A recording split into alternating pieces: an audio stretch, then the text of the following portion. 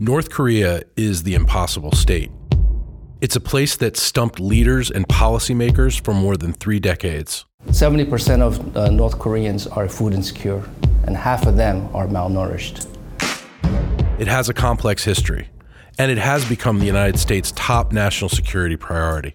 They were doing relatively well until the collapse of the Soviet Union. They lost their client state status, and then that was exacerbated by the droughts, by the floods, by the poor agricultural production. Each week on this show, we'll talk with the people who know the most about North Korea. CSIS's Victor Cha, Mike Green, and Sue Mi Terry. In this episode of The Impossible State, we welcome Steve Morrison. Steve is the director of the CSIS Global Health Policy Center. Steve recently produced a documentary about the health crisis in North Korea. So along with my colleague Victor Cha, we sat down with Steve to discuss the documentary, The Gathering Health Storm Inside North Korea. Gentlemen, there's a gathering health storm inside North Korea, and Steve and Victor, we just produced a film to that effect. Tell us what the gathering storm is, Steve. Well, we pulled people together in the spring. This is part of our Commission on Health Security. We pulled together members of that commission and Victor and other experts on North Korea to sort of look at the idea of, for the impoverished rural majority within North Korea, this is a population that's been oppressed and maligned forever. Are there deep health insecurities and vulnerabilities in that population? And the answer is yes. And the more we dug in and looked at it, data's not great, but we know enough. And we began talking to folks who are operational in North Korea. Well, how do we know the data? Where do we get it from? Well, let's take MDR-TB, right? I mean, the multi-drug-resistant tuberculosis, which for the rural population in the rural majority in North Korea, it's way off the charts. There's 16,000 afflicted with this. 16,000 cases estimated, only 2,000 in any treatment form, highly lethal and highly contagious. How do we know that? We know that from principally from talking to some of the evangelical Christian operators who've been working there for years, the Eugene Bell Foundation, which has exported 800 cases, sputum cases, and analyzed those a few years ago. We know that from talking to the World Health Organization office, from talking to the folks in UNICEF who work on these matters, from talking to Heidi Linton, who is with the Christian Friends of Korea. So there are folks that are very skilled, savvy, professional, who have good working relations with the health ministry there, who are doing survey work across a spectrum of these issues. So the data is not across the board terrible. There are some, and we put that data in the film around MDR-TB, around stunting, around contamination, fecal contamination of drinking water. All of that sort of data is contained in this most recent UNICEF survey that came out in July, the first time in 9 years that you had a national survey on children's and adult health in North Korea. But it's not all bad news? Well, the thesis that we make here is that the overall situation is pretty terrible. If you look at the decrepitude of the health infrastructure in the country, you look at malnutrition and stunting, you look at MDR tuberculosis and more broadly drug-susceptible tuberculosis. You look at low agricultural productivity, vulnerability to famine and drought, and misrule. This is a population that doesn't have a whole lot of margin for error. And the basic proposition, and this is something where Victor and Sue Mi Terry were very helpful, is that this is a very brittle, it's a tinderbox, it's a situation that with a few mistakes around the margins could really be quite destabilizing. Yeah, Victor, will you tell us about that? Yeah, I mean, I think generally when we look at North Korea, everybody is focused on nuclear weapons, the ballistic missiles, the threats, firing artillery, submarines, things of that nature. And now we're focused with a potential second summit. Yeah, potential second summit.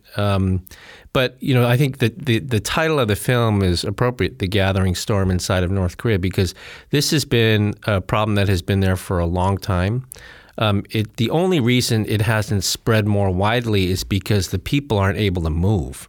I mean, if these people were able to move, I mean, most of them are in the neglected provinces in North Korea where there's very little transportation. If they were able to move, this would be something that would be spreading across borders, particularly the Chinese border. But we're talking pandemic. Pandemic, yeah. But the main point is that they are really, I think, one pandemic away from major regime dislocation.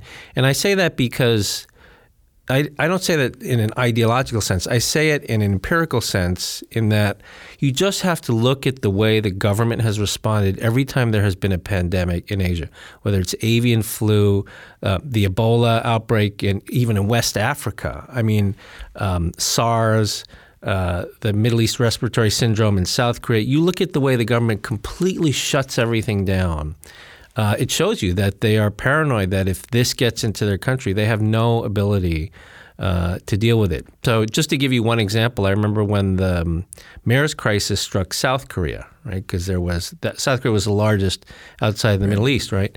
And remind us what MERS is. It's an upper respiratory, highly contagious outbreak, and the actual animal carrier is thought to be camels. Yeah, and it's primarily based in Saudi Arabia and the Emirates, but has had. But it was spreading all over. And yeah, it got into the health system in Seoul, which was not equipped for the prevention and control of the infectious disease, and so it became this very interesting test case, and it set off quite a panic because it's highly lethal. Yeah, and this was South Korea. This is an advanced industrialized society that had to deal with it. So you can imagine North Korea. But anyway, what North Korea did was they completely shut down. I met with one of the EU diplomats who is based in North Korea, and he was coming through Washington, and he said that essentially there was like if you leave the country, when you come back in, you have to go through a 2-week quarantine. Really? And then, and in his case, he's going back to North Korea for 10 days, and then he was going to Japan for a day. So he had to go into quarantine, out for 2 days, and back in and start all over again. Oh boy! But that's how serious they take these things, in the sense that the government they don't think they're able to handle something like this. And they view this as a direct threat to their stability as a regime. I would think so. I mean, the way that they handle sort of completely shutting everything down is a sign to me that they see it as very threatening to the overall internal order in the country. So unchecked, what could happen if the health crisis is unchecked there? Well, I mean, it's an interesting question, because North Korea is a place where the only organized institution of social order is the military, right? And the military is very rarely challenged. And so the question is, if something happens where people resist because they're not getting what they need, in this case, treatment for their children or others, how are they going to respond? The closest we've come to seeing something like this is when the government has undertaken anti-market activities, where we have heard anecdotes of social resistance in the markets, largely by women who are running the markets, against local soldiers and things of that nature. So, but if this were something that was much more widespread, where families and their kids were sick and the government was not providing them any help because they can't, they don't know how, it's not clear either how the government would respond. Would they declare martial law and crack down on everybody, or would the people just overrun the capital? It's not clear. Or would they flee to the neighboring states? Or would they flee? Or would they flee to China? If the opportunity presented itself. And then would they be exporting MDR-TB, exporting other diseases if there was a pandemic outbreak?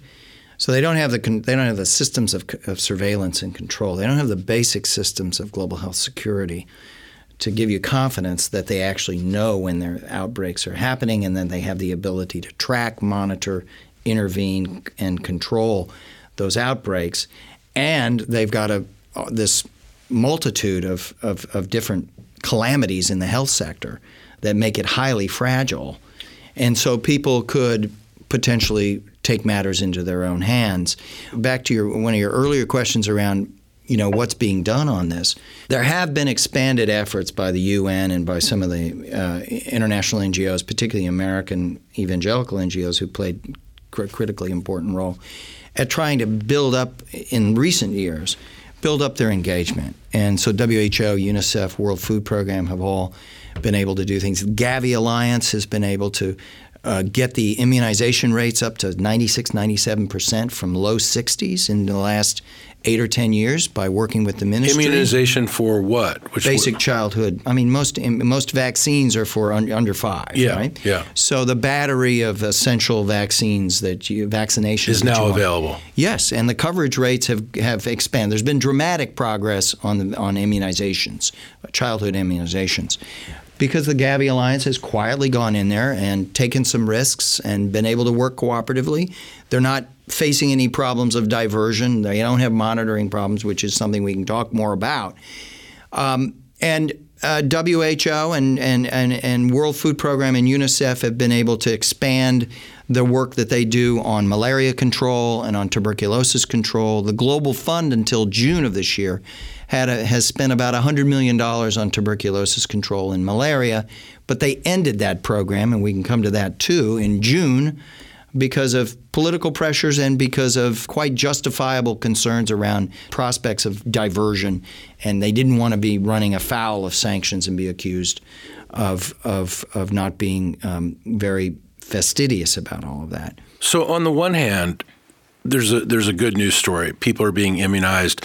Organizations, international NGOs are being let in to do some work. Recently. On the other hand, I'm hearing a very fragile environment. It sounds like a very dry forest that is susceptible to one match that could just inflame the entire region. Right. And then you add on top of that, we've had some gains recently we've just described, but they're still way back, right, in the back of the pack in terms of where they are and highly fragile.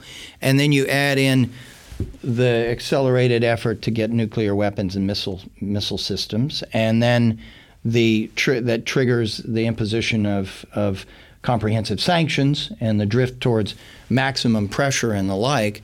Well, that's, even though there are carve-outs, humanitarian exemptions for health and humanitarian work under the sanctions and under our own legislation in the U.S., the net result has been that the escalation of the confrontation with the Koreans has scared people away, right? It's the appeal that the UN put forward earlier this year, $111 million.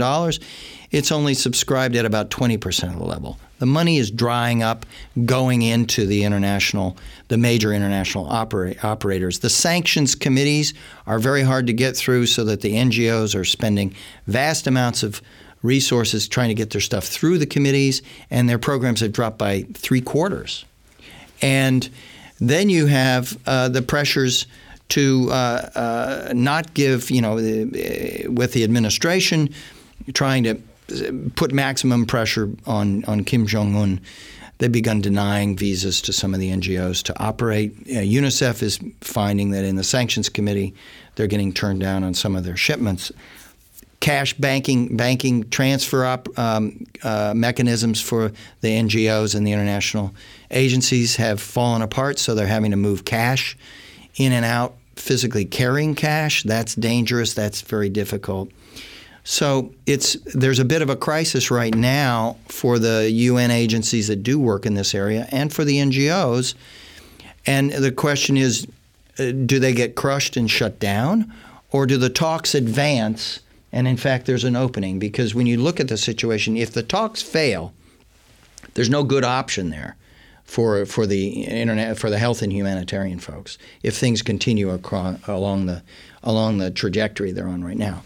If talks advance in some way, naturally the parties, the U.S. and the North Koreans and others are going to migrate towards the non-sanctioned areas where they can do more, do good things, without having to automatically lift the sanctions. So, Victor, why is this crisis in North Korea so seldom discussed? The health crisis? Yeah.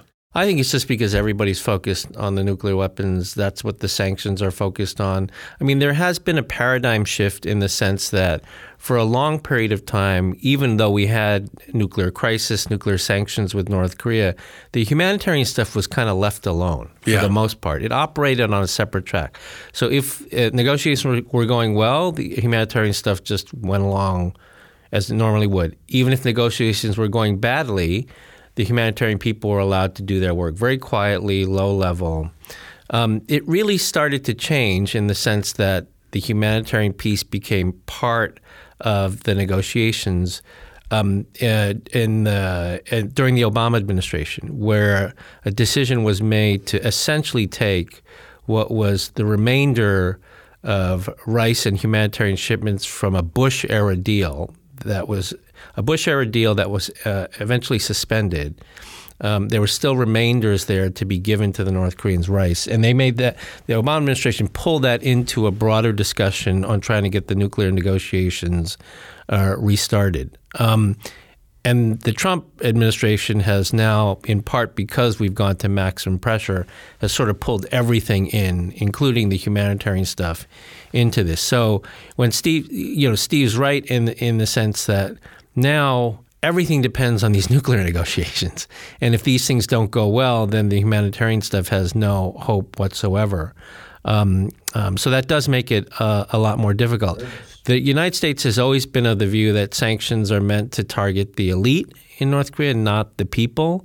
But since we moved to maximum pressure, and since the UN actually moved to maximum pressure, sanctioning regular commerce and other sorts of things, now these sanctions are affecting everybody. And then the humanitarian, they're not humanitarian sanctions, but sanctions have been pulled in, are affecting the most vulnerable populations in the country. Yeah, so for instance, 70% of North Koreans are food insecure, and the youth of North Korea, their growth is stunted. So that's a direct result of what you're talking about. Yeah, I mean, I would say that that's a direct result of mismanagement of resources by the regime. Mm-hmm. This is one of the few industrialized societies in modern history to have suffered a famine because of pure economic mismanagement.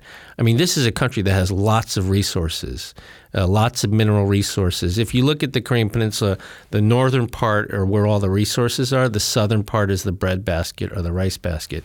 So they have a lot of resources, but they just mismanaged them and created a famine.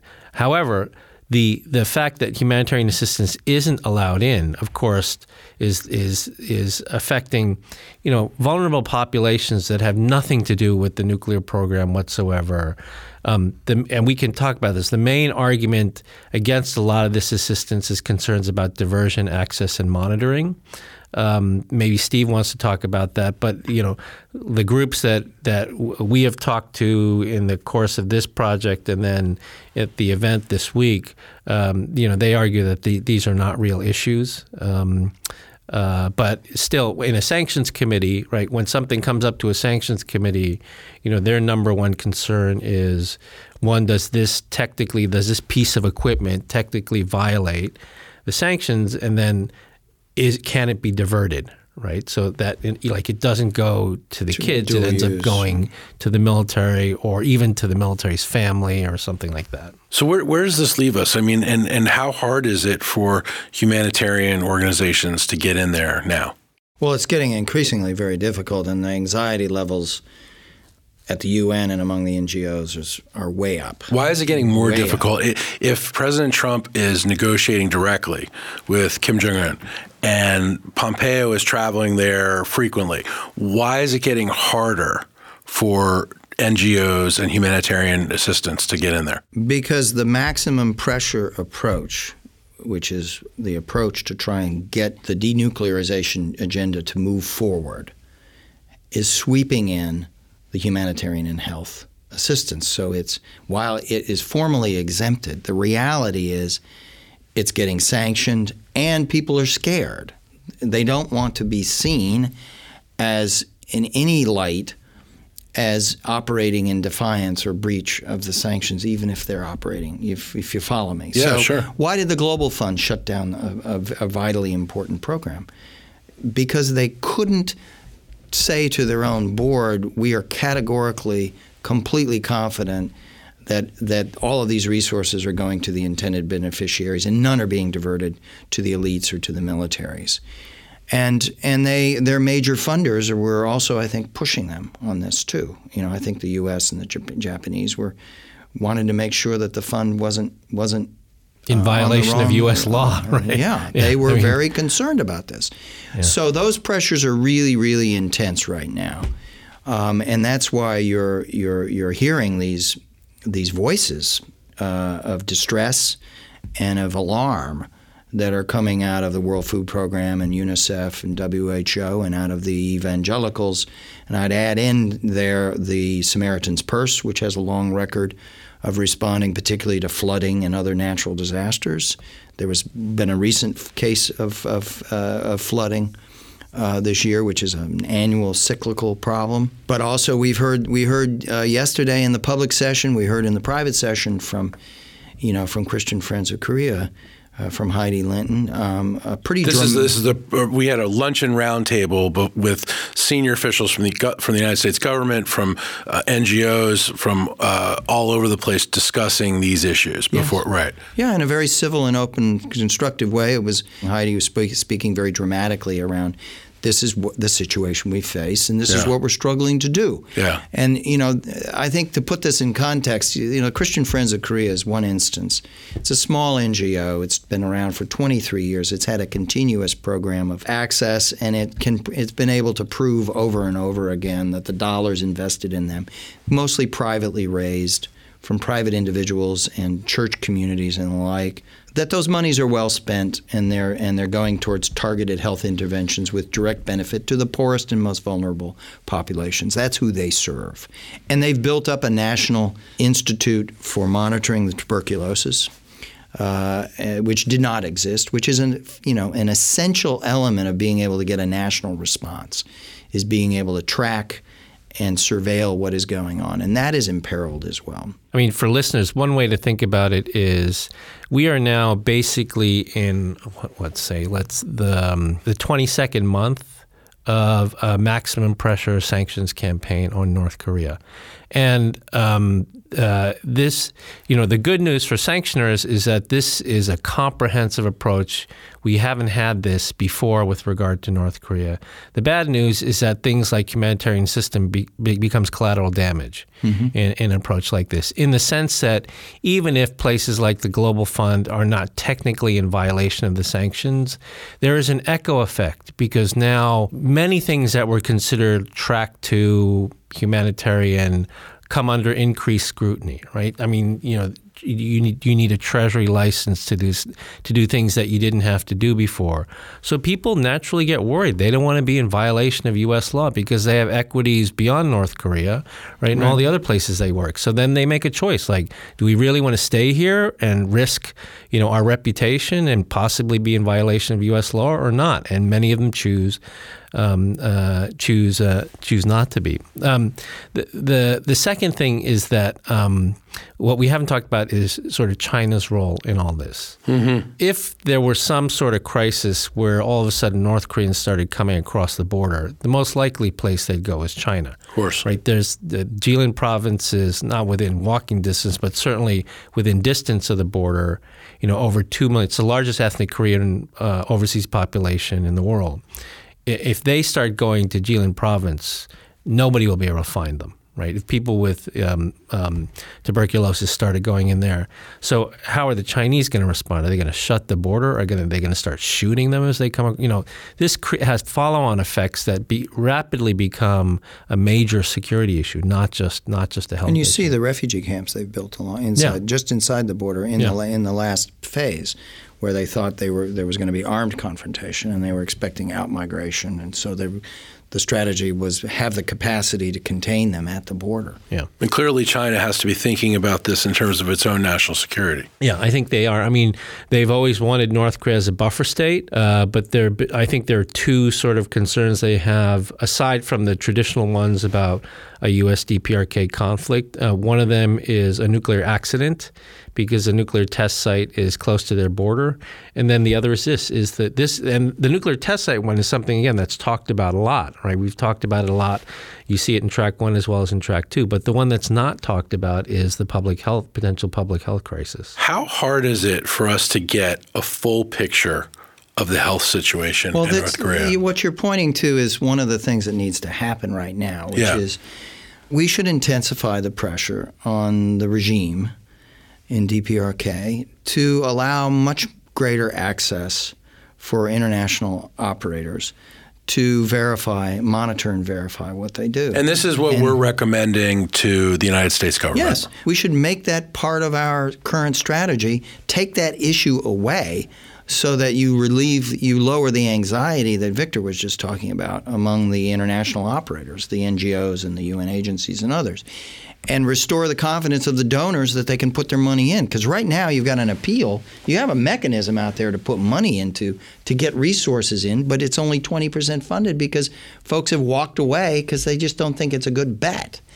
Well, you need to turn around that psychology, and one step would be put it back at the door of the government of North Korea to say, okay, and Governor Beasley, who's the head of WFP, the World Food Program, was there in July. That was a topic front and center.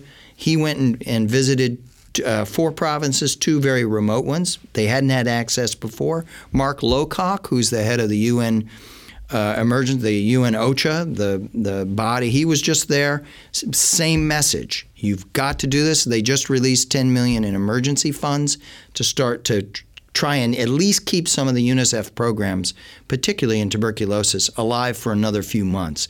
Get some buffer stocks, get some a little bit of margin so that the 120,000 people who were on treatment for tuberculosis under the Global Fund grant don't get cut off in this next phase. So that's one thing.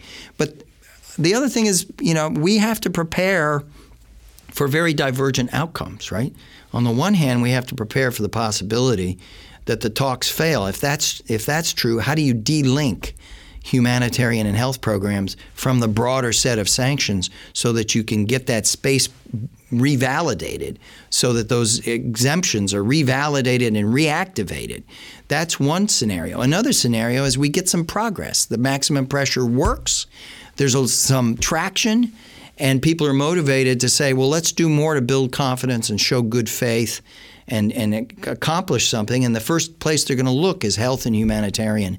And so I think there we should be trying to get strategic planning underway with the South Koreans, the Chinese, ourselves, the EU, the World Bank, and others, so that when the doors do open, we know what it is we want to do, and we've got priorities in our own heads, and we're not just there listening to what the DPRK says, because the DPRK is going to come in with a fairly narrow set of priorities versus what should be a broader strategy. And the last thing that we're arguing is that there's a lot we don't know, and if we could be pressing the regime to allow in teams of researchers to do some applied research right now, get that exempted, get folks going in and doing some collaborative research that fills in a lot of the gaps of what we don't know today, then we'd be in a much better position if the positive scenario materializes, and if the negative materializes. We're still in a much better position to understand what the true needs are. We've got almost 80 NIH-funded research grants underway in South Korea. We have almost 300 in China. So we have a series of elaborate partnerships in that region on applied research that could be leveraged and activated. And we've got a variety of universities that have some active partnerships that have existed in North Korea. There's any number of ways that this could be turned to our advantage. I mean, if we put this in the context of the broader negotiation, so if we ever get to the point where North Korea gets sanctions lifting, they're going to want sanctions lifting on other things, right? More than this. No, things different. They're going to want cash money. That's what they're going to want. They're going to want something like that. And of course, as our colleague Sumi Terry says, they never do anything for free. Right. They never do anything for free. So they're going to certainly want something along those lines. Basically money that they can get, that they can do to like restart the Kaesong Industrial Complex, where they have total control over everything and it doesn't go to the people. So if you think about what Steve is talking about, there are ways of trying to say, look, all right, we're ready for sanctions lifting, but we're going to lift sanctions on something else. And in this case, health and humanitarian assistance. Now, ideally, that should not be part of it, but it's been collateral damage, so we have to live with it now. So that should be one of the first things that we can offer in terms of sanctions lifting, not only to help the people, but from the broader negotiation, it's a good indicator of whether they're actually serious about reform, if they actually want to join the community of nations or not. I mean, we were talking about this when we were in Korea last week, similar sort of concept, which is that, North Korea, one of the things that should happen in sanctions lifting is the IMF or someone should just go in and say, we have all these information requirements. Like if we're going to start projects, we need to know all this information. So are you willing to provide that information? Same thing on the health side. If we're really going to help you, we need to see if you're willing to give us this information. These are, in the broader negotiation, a great way to be able to tell whether they are actually serious about reform outside of the back and forth on the nuclear issue. Because historically, that's the only thing we focused on is the nuclear issue. And we try to understand whether North Korea is serious by the small steps they take on the nuclear issue after 2 failed nuclear agreements. So this would be a new way of approaching it and saying, let's try to get a sense of whether they're serious by pointing to other things, right? And seeing if they're willing to accept assistance, provide information on these other things. The whole point of pushing the regime to allow agencies to have much better access to prove that they are capable of monitoring. I mean, if WHO can take a lead role in that, UNICEF can take a lead role in that, WFP can play a lead role in that, and be able to demonstrate that progress is possible. If they're pushing and if the major powers, the U.S. and others, are behind them saying, this needs to happen, and you're not going to get funding for that appeal unless we get much greater confidence that we're not getting diversions. In terms of how much diversion actually happens, I mentioned earlier the Gavi Alliance has been able to raise the immunization rates to almost 100% in the last 10 years from the low 60%. So we know that's not being diverted. It's a big win. There's been no allegations of any diversions there. What we've heard from UNICEF is they feel much more confident in the last 8 to 10 years in their ability to move and get permission to move into various places. They still are not at will mobile. They have permission to go to every county in the country, but they have to get forward permission. They can't just do spot verifications. Well, that's something that perhaps should be pushed on to get greater access of that kind. Some things that, like in the health sphere, some of the machinery that's used in high-tech testing, GeneXpert machines and the like, they're complicated and difficult. How much dual use do they have? They have a lot of metal in them, et cetera. I'm skeptical that these can be diverted into security uses. I do agree that there's always pressure to take highly valued commodities and direct them to the elites or to the military, to the more empowered, and that's going to be a concern. Whenever you're talking about North Korea, diversion is always an issue, but at the same time, when I was last in government, there was a negotiation that the United States government did with North Korea where they were negotiating on behalf of the U.S. government, the World Food Program, and 5 American NGOs to negotiate access and monitoring requirements. And they were successful. So there is a template out there for how to negotiate these sorts of things with North Korea. And this was in 2007 and 2008. Yeah, this was 2007 and 08. they had a negotiated protocol that went on for pages and pages and pages on all of the specific measures, and it worked. It worked, right? yeah.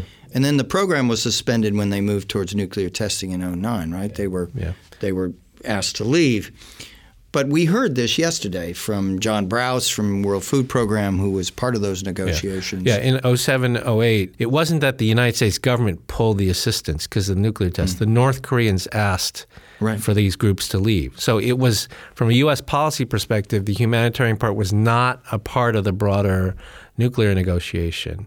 But later on, it got pulled in and became collateral damage to the negotiations. So, Victor, you're not in the prediction business, especially since your Giants are like 1-6 right now. So I know that you don't want to. But what do you predict happens here with this situation with regard to the Giants? No, not with the Giants. Not with the Giants. With regard to the gathering health storm. I would say it's the low probability, high consequence event that we don't really think about. We're always worried about leaky nuclear materials, a crisis that escalates out of control, a conventional crisis that escalates out of control. But where we have a complete blind spot for is this particular issue and this particular scenario. And, I'm hoping that like the work that Steve is doing, the UNICEF report that you're talking about, will have the same sort of impact that the 2014 UN Commission of Inquiry report had on the human rights issue, is to sort of put this on the radar screen and create a groundswell of interest, focus, policy focus, that this is a real issue that needs to be addressed in North Korea. In the near term, if we're in a stalled waiting period on an indefinite basis, under that scenario, I think the health conditions will deteriorate. We're already beginning to see the dismantling and the decline of programs. We heard about this yesterday from UNICEF and World Food Program and from the NGOs, that their programs have been cut by half, 3/4. The beneficiaries are going to, their health status will deteriorate. So you're going to see a decline of the health status of the rural impoverished majority in the country in this next period. And that will be a quiet crisis. That's not going to be a loud crisis, I don't think, or one that's all that visible to us. So that is one reality. Another question is, how do we get these issues in front of other parties that really matter here? How do we get this in front of the Japanese, the South Koreans, the Chinese, the EU? How do we do that? And that's something that was raised yesterday, and I think that's a challenge, because this isn't just an American issue. This isn't just an issue of American policy. These are UN sanctions, right? This is a UN sanctions committee, and it's one where there are many parties to this which have a stake in understanding the magnitude of the problem. They have an immediate stake within the region, and they need to be, I think, brought on board about this. And I think that's one area where we can be a little bit more aggressive and clever in how we market the work that we've done on the written and the film and podcasts like this. I've talked to the Japanese, and Victor had some ideas. I'm not sure that the South Koreans or the Chinese or the Japanese are necessarily making these issues top line, but we've got to at least get them into the consciousness of folks and into the conversation. I think we've been successful at demonstrating that the policymakers in this administration are fully aware today of the situation. They've reached out. They've gotten smart on what this all means. And I think that's progress of a kind. It hasn't changed the fundamentals around that we talked about in terms of the maximum pressure now sweeping the health and humanitarian in. But there's a sensitivity to this and an awareness that if circumstances change, they're going to need to be quick off the dime in trying to put programs together that begin to redress this process of deterioration that we're seeing. The documentary is The Gathering Health Storm Inside North Korea. You can view it at csis.org, and we'll put the exact URL inside the podcast notes for this episode. Thank you, gentlemen, for joining us. Thanks, Andrew. Thanks, Andrew.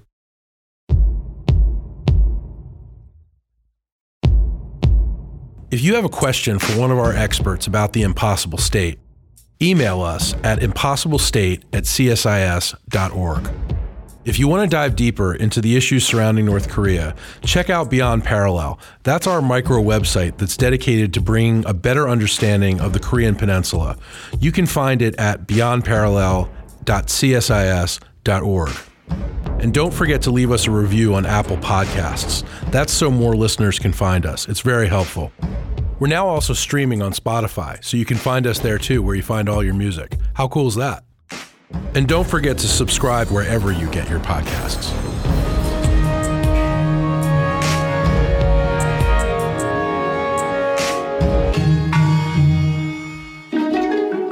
This is The Impossible State.